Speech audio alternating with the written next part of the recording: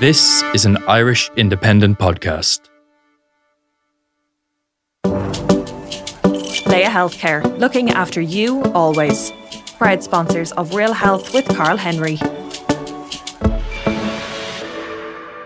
Hello and welcome to Real Health with me, Carl Henry, in association with Leia Healthcare. It's something I think we'd all like a bit more of, but building self-esteem and maintaining it can seem like a massive, massive challenge. This week, I'm delighted to be joined by clinical psychologist Dr. Eddie Murphy and friend to talk to us about self-confidence and how we can accept who we are. Eddie, a very big welcome back to the show. Thanks very much. It's lovely to be here again, Carl. So how's life? Well, life is good. We're coming to the end of Operation Transformation. Looking forward to doing the 5K run. But for me, as you know, it's always about the inner transformation. And these concepts that we're going to discuss today around self-esteem, self-confidence, self-acceptance, they're all like first cousins. So I think we'll try and unpack them a little bit and give listeners an opportunity to maybe to walk away with some tools that they can use. That's the goal towards the end of the talk. Big concepts now, Carl. I really appreciate very psychologically minded this week, I have to say. We try to be. I always get kind of scared when you come into the studio because Eddie has this way of looking at you and he's looking into you, and whatever content we're going to discuss, it's like you're having a personal consultation with him. Are self-esteem and self-confidence the same thing? That's the first question I have for you. No, so they're like first cousins. They're related, but they're not the same thing. Okay. So if you take self-confidence, that's your belief in your abilities. Now that changes over time. So if you think about it, when you first started being a podcast host, where would you rate your self-confidence about being a podcast host? See, this is what he does. He asks these questions. Put you under pressure. 5. Carl. There we go. 5. 5 out of 10. Okay, so you're 50%. Yeah. And now because you've moved from novice to expert, you're an expert, you've done hundreds of podcast hosting, where would you rate yourself now? 8. Okay, I'd say you're being a little bit unkind to yourself, okay? I think you're probably second guessing there. You can't say a 9, but of course you want to leave room for improvement because you always strive. But self-confidence and self around is that ability in your capacity, in your abilities. That's what self-confidence is. And that can shift, okay? Self-esteem, and I'd say if we can spend a little more time on self-esteem because it's a more complex, it's about your self-worth, how a person sees themselves. And that's very different, okay?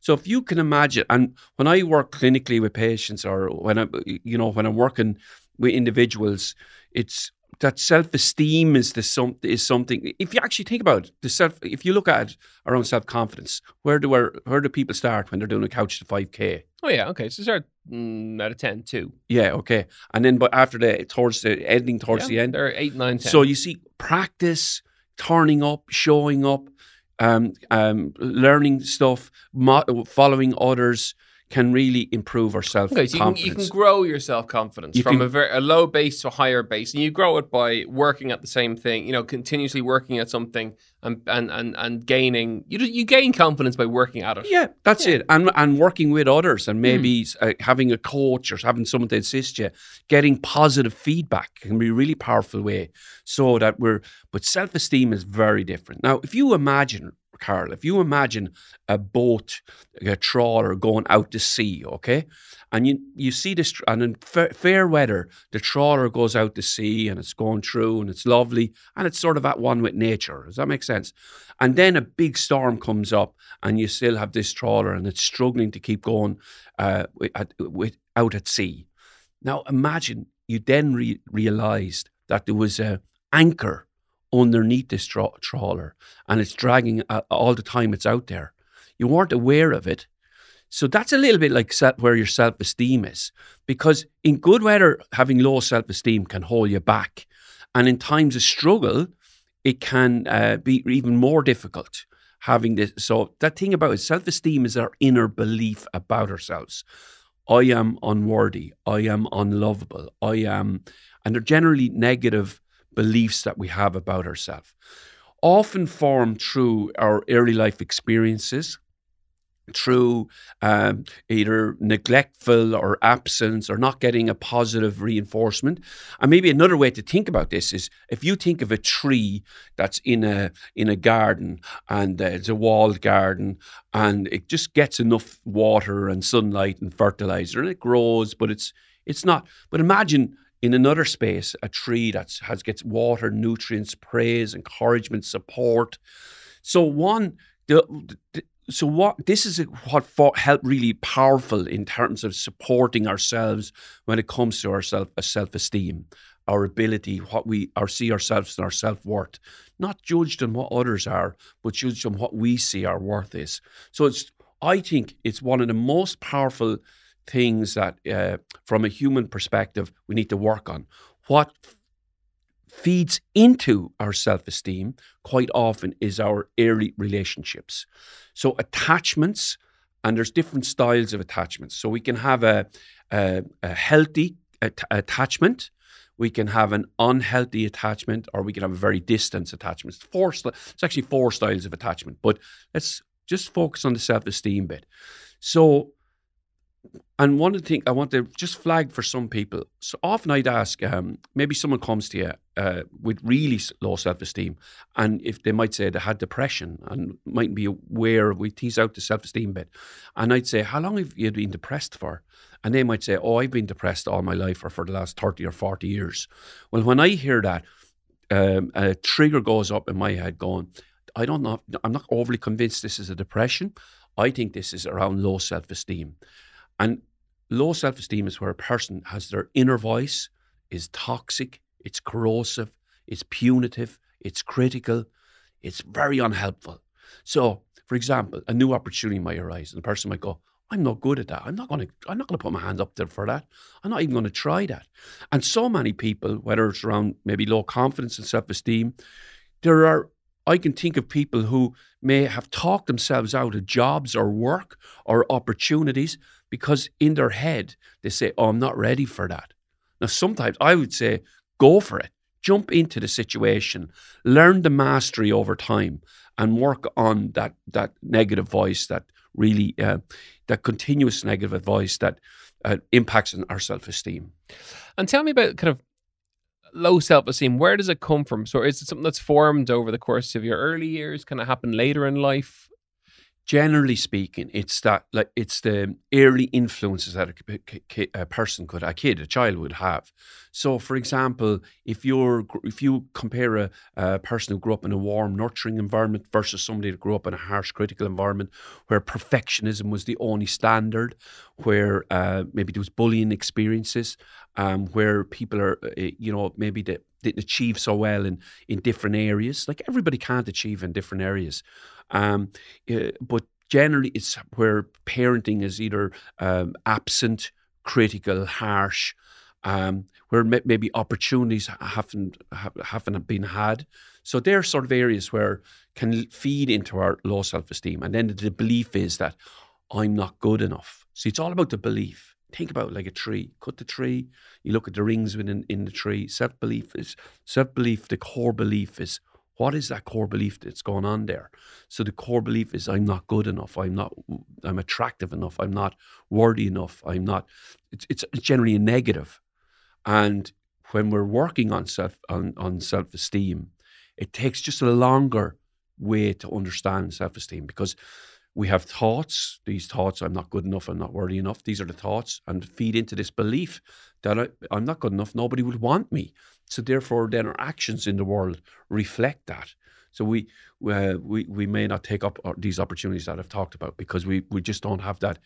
What would be linked to that then is our low self-confidence. It's first cousin. Okay. So should we be saying to people who are listening in, sit down and write out yourself, your core beliefs, and get them to look at that and say, what are my core beliefs? That, am I good enough? Am I fit enough? Am I healthy enough? Am I attractive enough? Or whatever they may be. Is that a good way for people who are listening in to start trying to understand their self-esteem, their self-beliefs, and by just asking the question, what are your core beliefs? Yeah, I think it's a great one, because by understanding what our beliefs are, and maybe you can rate them as well, because that's the interesting bit. If you start rating them, 0 to 100, how true do I believe this about myself? Then you can start changing. And you see, if you have a Carl, if you have a negative belief about yourself, okay? Now, I sort of see it like an old-fashioned like radio with a volume switch. And if you have a negative belief, that volume switch can be quite high, and it's sort of drumming in this toxic narrative. But that's only a belief. Now, we would say beliefs and thoughts and are not facts. So it's just the way we look at the world. So if we can also then have alternative beliefs, that the opposite of a negative belief, and they're the ones that we can start working on. So how do we do that? Is we can look at writing it down and finding successful times in our life, looking at things like, so we start layering things like, I make good friendships, I'm a good communicator, I was positive in that situation, I faced adversity there in that situation. And so we start banking our successes, because what happens is sometimes we filter out and we discount our successes. And if we start accruing our successes and looking at them, not in a boastful way, but in a way that sort of says, you know what, there's something going on in my life that I'm okay. It's okay to be okay. And at times it's okay not to be okay, as the phrase would go. And it can fluctuate. So then having that, working on self-esteem, I think can be really powerful stuff, really helpful. Folks, you're listening to Real Health with me, Carl Henry, in association with Laya Healthcare. We're having a fascinating chat about self-belief, self-esteem, core beliefs, self-confidence. So we've chatted about the self-confidence bit and how that you can improve that by kind of just turning up and practice and all of that, and the core beliefs concept. What about the likes of social media and how that impacts on our self-esteem and our beliefs? Because, you know, we talk about it with a lot of our guests every time they come in, which is that, you know, how do you handle negative criticism on social media? We went through that last year as a collective, where we got a lot of negative kind of, you know, trolling on social media, and that's difficult to handle because it does impact your esteem, and it does make you second guess things. It makes you second, so it was difficult. I suppose the most difficult part was when our professional bodies were tagged into it. Because one thing about challenging the individual, there's another thing about challenging the individual and threatening their livelihood. That becomes very different. But social media, I suppose what I would say is about compare and despair, right? This is a big thing where individuals may be comparing themselves to the curated life that somebody's put up there. And you see, I suppose the real issue is that we have to see the individual beyond just the image. And I know we're going to probably we'll link in a little bit to self-image here now, but the person is, what's their values? What type of, because for example, if you work with self-image, for example, there's individuals who have their self-image concept is formed. Then they might have acquired a disability or a burns or had a mastectomy or had an amputation. So their self-image changes. Now, in psychology, because we work with individuals who've been through these struggles, we sort of study and look at self-image over time. And I know it's sort of shifting a little bit from the media bit, but you're more than just the image of yourself. People with high self-image and self-concept and beliefs about themselves see themselves with they don't actually focus on one particular point, because everybody has a point in their body that they probably don't like. That's quite normal, actually. Yeah, mine is my big toe. I hate my big toe. Yeah. On both feet. Yeah. On both feet. I hate my feet. Okay. Yeah, can't handle it at all. I just don't like my feet. Oh, yeah. Then there we go. Random fact. There you go. Random fact. Carl Henry doesn't like these. Well, you see, if they bothered you, right? Yeah. So let's say, for example, it's when you don't like something and it impacts on you in a social way. For example, if you decided you were going to the beach, but you'd never get into the water because you'd never expose your toes. Yes. Yeah. Then that becomes a problem. Yeah. So then then it's worth doing the intervention. But so we got to see ourselves beyond. Like when you see a person, you connect with. Now, I was thinking about this earlier on today, and I was saying, who would you like to go for a meal with? Now, I'm asking your listeners, who would you really like to go for a meal with? You know, and have a sit down and have a meal with. It's often asked about people. And when you think about that, you can think about it for a minute, but when you think about that, it's not the person's that has an an image that necessarily you're going to go. It's someone that you find interesting, someone that you find maybe has faced adversity and overcome it, someone that you might get a life lesson from, someone that has had such a breadth of experience. It's not about, we don't say, oh, I'm going to have a meal with that person because they're beautiful looking or whatever.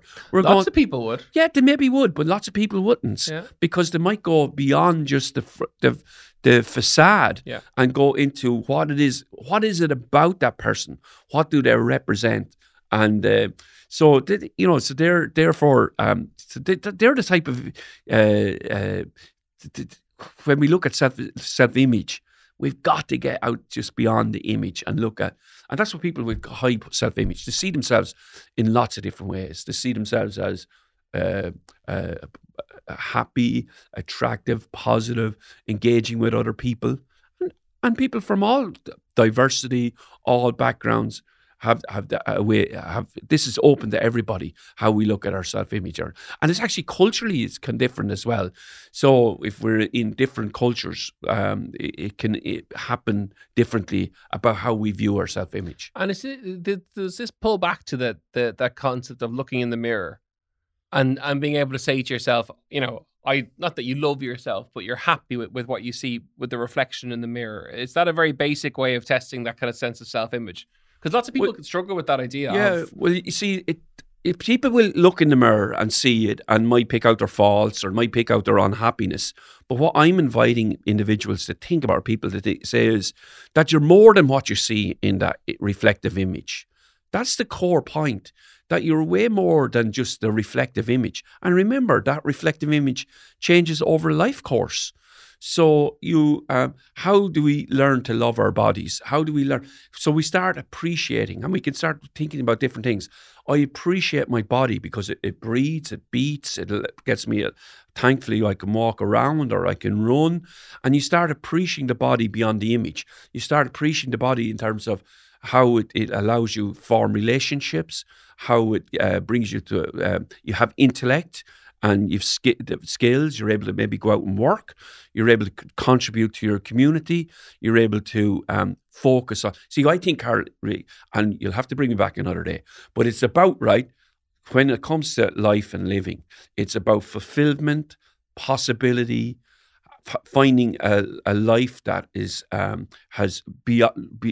finding a life where our possibilities, our beliefs, and fulfillment, and how we can find that. And that's a different psychological journey. So that whole idea of the self-acceptance piece, is that starting with the positives? So it's starting with, I respect my body for being able to get me into work every day. I respect my body for being able to go for a run. I like my little finger. Or, is it starting with the things that you like to overcome the things that you don't like? Or is that me being over pedantic? Okay, no, but self-image and self-acceptance is huge, because people who struggle with this then might have a condition called body dysmorphia, sort of separate conversation. But having self-acceptance, imagine in life struggling not to accept ourselves. Because we only get one of these beautiful lives.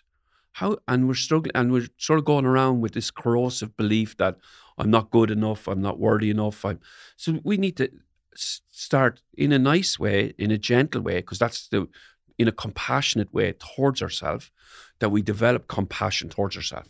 And a good tool to do this is, what would you imagine you had a belief that you weren't self-accepting yourself, and you said it out loud to your friends, say, I really don't like myself. What would you say to that friend, or what would a friend say to you? And you find a friend say, oh my God, I can't believe you're really saying that, because this is what I think about you. I think you're amazing. I think you're warm. I think you're a person I can come to, I can share my worries with. There's so many things that you contribute to my life. And sometimes we need to be open to that, So that's how by questioning ourselves, what would I say to my friend if they said this to me? And our response to that is how we need to talk to ourselves. That's the core to it. How we talk to ourselves. Are we talking to ourselves in a critical, negative, punitive way? Or are we talking to ourselves in a coaching, nurturant, compassionate way? Okay, so we've covered lots of ground and lots of different different things. Yeah. If I was to ask you for your top tips for what people should take away from the episode, or how to start addressing their own self-confidence or self-esteem, what would your 3 or 5 takeaways be? That's a horrible question. I know it's a horrible question. See, but it's a nice question because it brings people towards the end to say, okay, look, what off the back of listening to this conversation, what really should I do? Okay, so I always find it interesting that people want to reduce complexity, and that's fine. I get it, right? I do get it. But of the 3 cousins, self-acceptance, self-confidence, and self-esteem is the most important. And you can build from there the self-acceptance, which I'd probably say is second most important. But you can not that you can overcome your self-esteem, but you can push yourself through having. So, for example, so overcoming, like, actually, it's really you can push through it. Is my point? Okay, or can you? Well, see, now there's a really good book, and the evidence-based intervention for self-esteem is by Melanie Fennell, and it's called Overcoming Self-Esteem. That's the classic cognitive behavioral therapy book and it's the classic model that psychologists use when it comes to working with individuals with low self-esteem. Yeah. And that's available in all public libraries.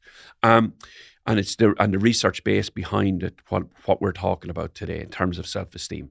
So going back to your 3 I just missed your question there. You pulled right back out of that one. I was trying to think of it. Here, I'm going. You asked me 3 questions, which I hate doing, and then you asked me another question. Was that, so the self-esteem piece. Yeah. So my angle on that, on a personal level, will be the sink or swim model, right? Which is that if I believe I can't do something, I'll generally just jump in and try and sing and do it anyway, and see if I sink or swim. Okay, well, see, which explains my mental psychology. Okay, but this is what we call really black and white thinking. Okay, because it's sort of. You use the word you can push through on it, right? So can you? Okay, no. Well, hold it now. So slow it down. So pushing through, see, it's not a great concept because if you think of the tree, right?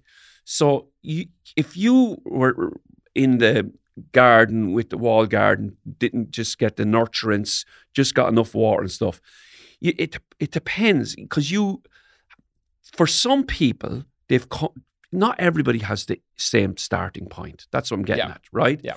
So pushing through is not an option for everybody. Agreed. Okay? So it depends on where you're starting from. Some people start with more vulnerability. Yeah. And so it's not an all or nothing or push through thing. It's a thing to work on, become aware of, and see it on a continuum rather than a light switch on and off. I either have self-esteem or I don't have it. That we all have some self-esteem. And, it can be a lovely journey of trying to enhance our self-esteem. And it's not, because that's a good thing, because when we start believing in ourselves in a more confident way, that I am able, I can try new things, I can go for this. So I'd invite your listeners to think about a T-shirt. And it goes, I am ... and they can fill it in. And for some, they might put, I am, and it could be a negative label. I am confused, or I'm upset, I'm sad, I'm fearful, I'm afraid, I'm unlovable. And I'd invite them then to flip the T-shirt into, I am capable, I am okay, I am lovable, I am happy, I am positive, I am optimistic at times of challenge. And they're the sort of areas that we can really sort of go for and work on. Okay, so it's about looking at your beliefs, seeing what they are, and then trying to bring them to a more positive space and work on those over the course of time. That'll do me, Carl. You like that? Yeah, I like it. I like Dr. Eddie Murphy, it's lovely to have you back in again. Much appreciated for coming in. Folks, I really hope you enjoyed that chat on today's episode of Real Health with me, Carl Henry, in association with Leia Healthcare. If you want to follow Dr. Eddie Murphy on Instagram, he is at Dr. Eddie Murphy, and on Twitter as well. And his book is Becoming Your Real Self, and that's out in all good bookstores as well. Dr. Eddie Murphy, it is great to catch up. We'll see you very, very soon. Folks, that is it for another episode of Real Health with me, Carl Henry, in association with Leia Healthcare. You know where we are, at Carl Henry PT on Instagram. We don't do Twitter anymore because they're all very cranky over there. And realhealth@independent.ie for any emails you want to send through. Don't forget to rate and review, and we'll see you next week for more Real Health. So long ago. Leia Healthcare, looking after you always. Proud sponsors of Real Health with Carl Henry.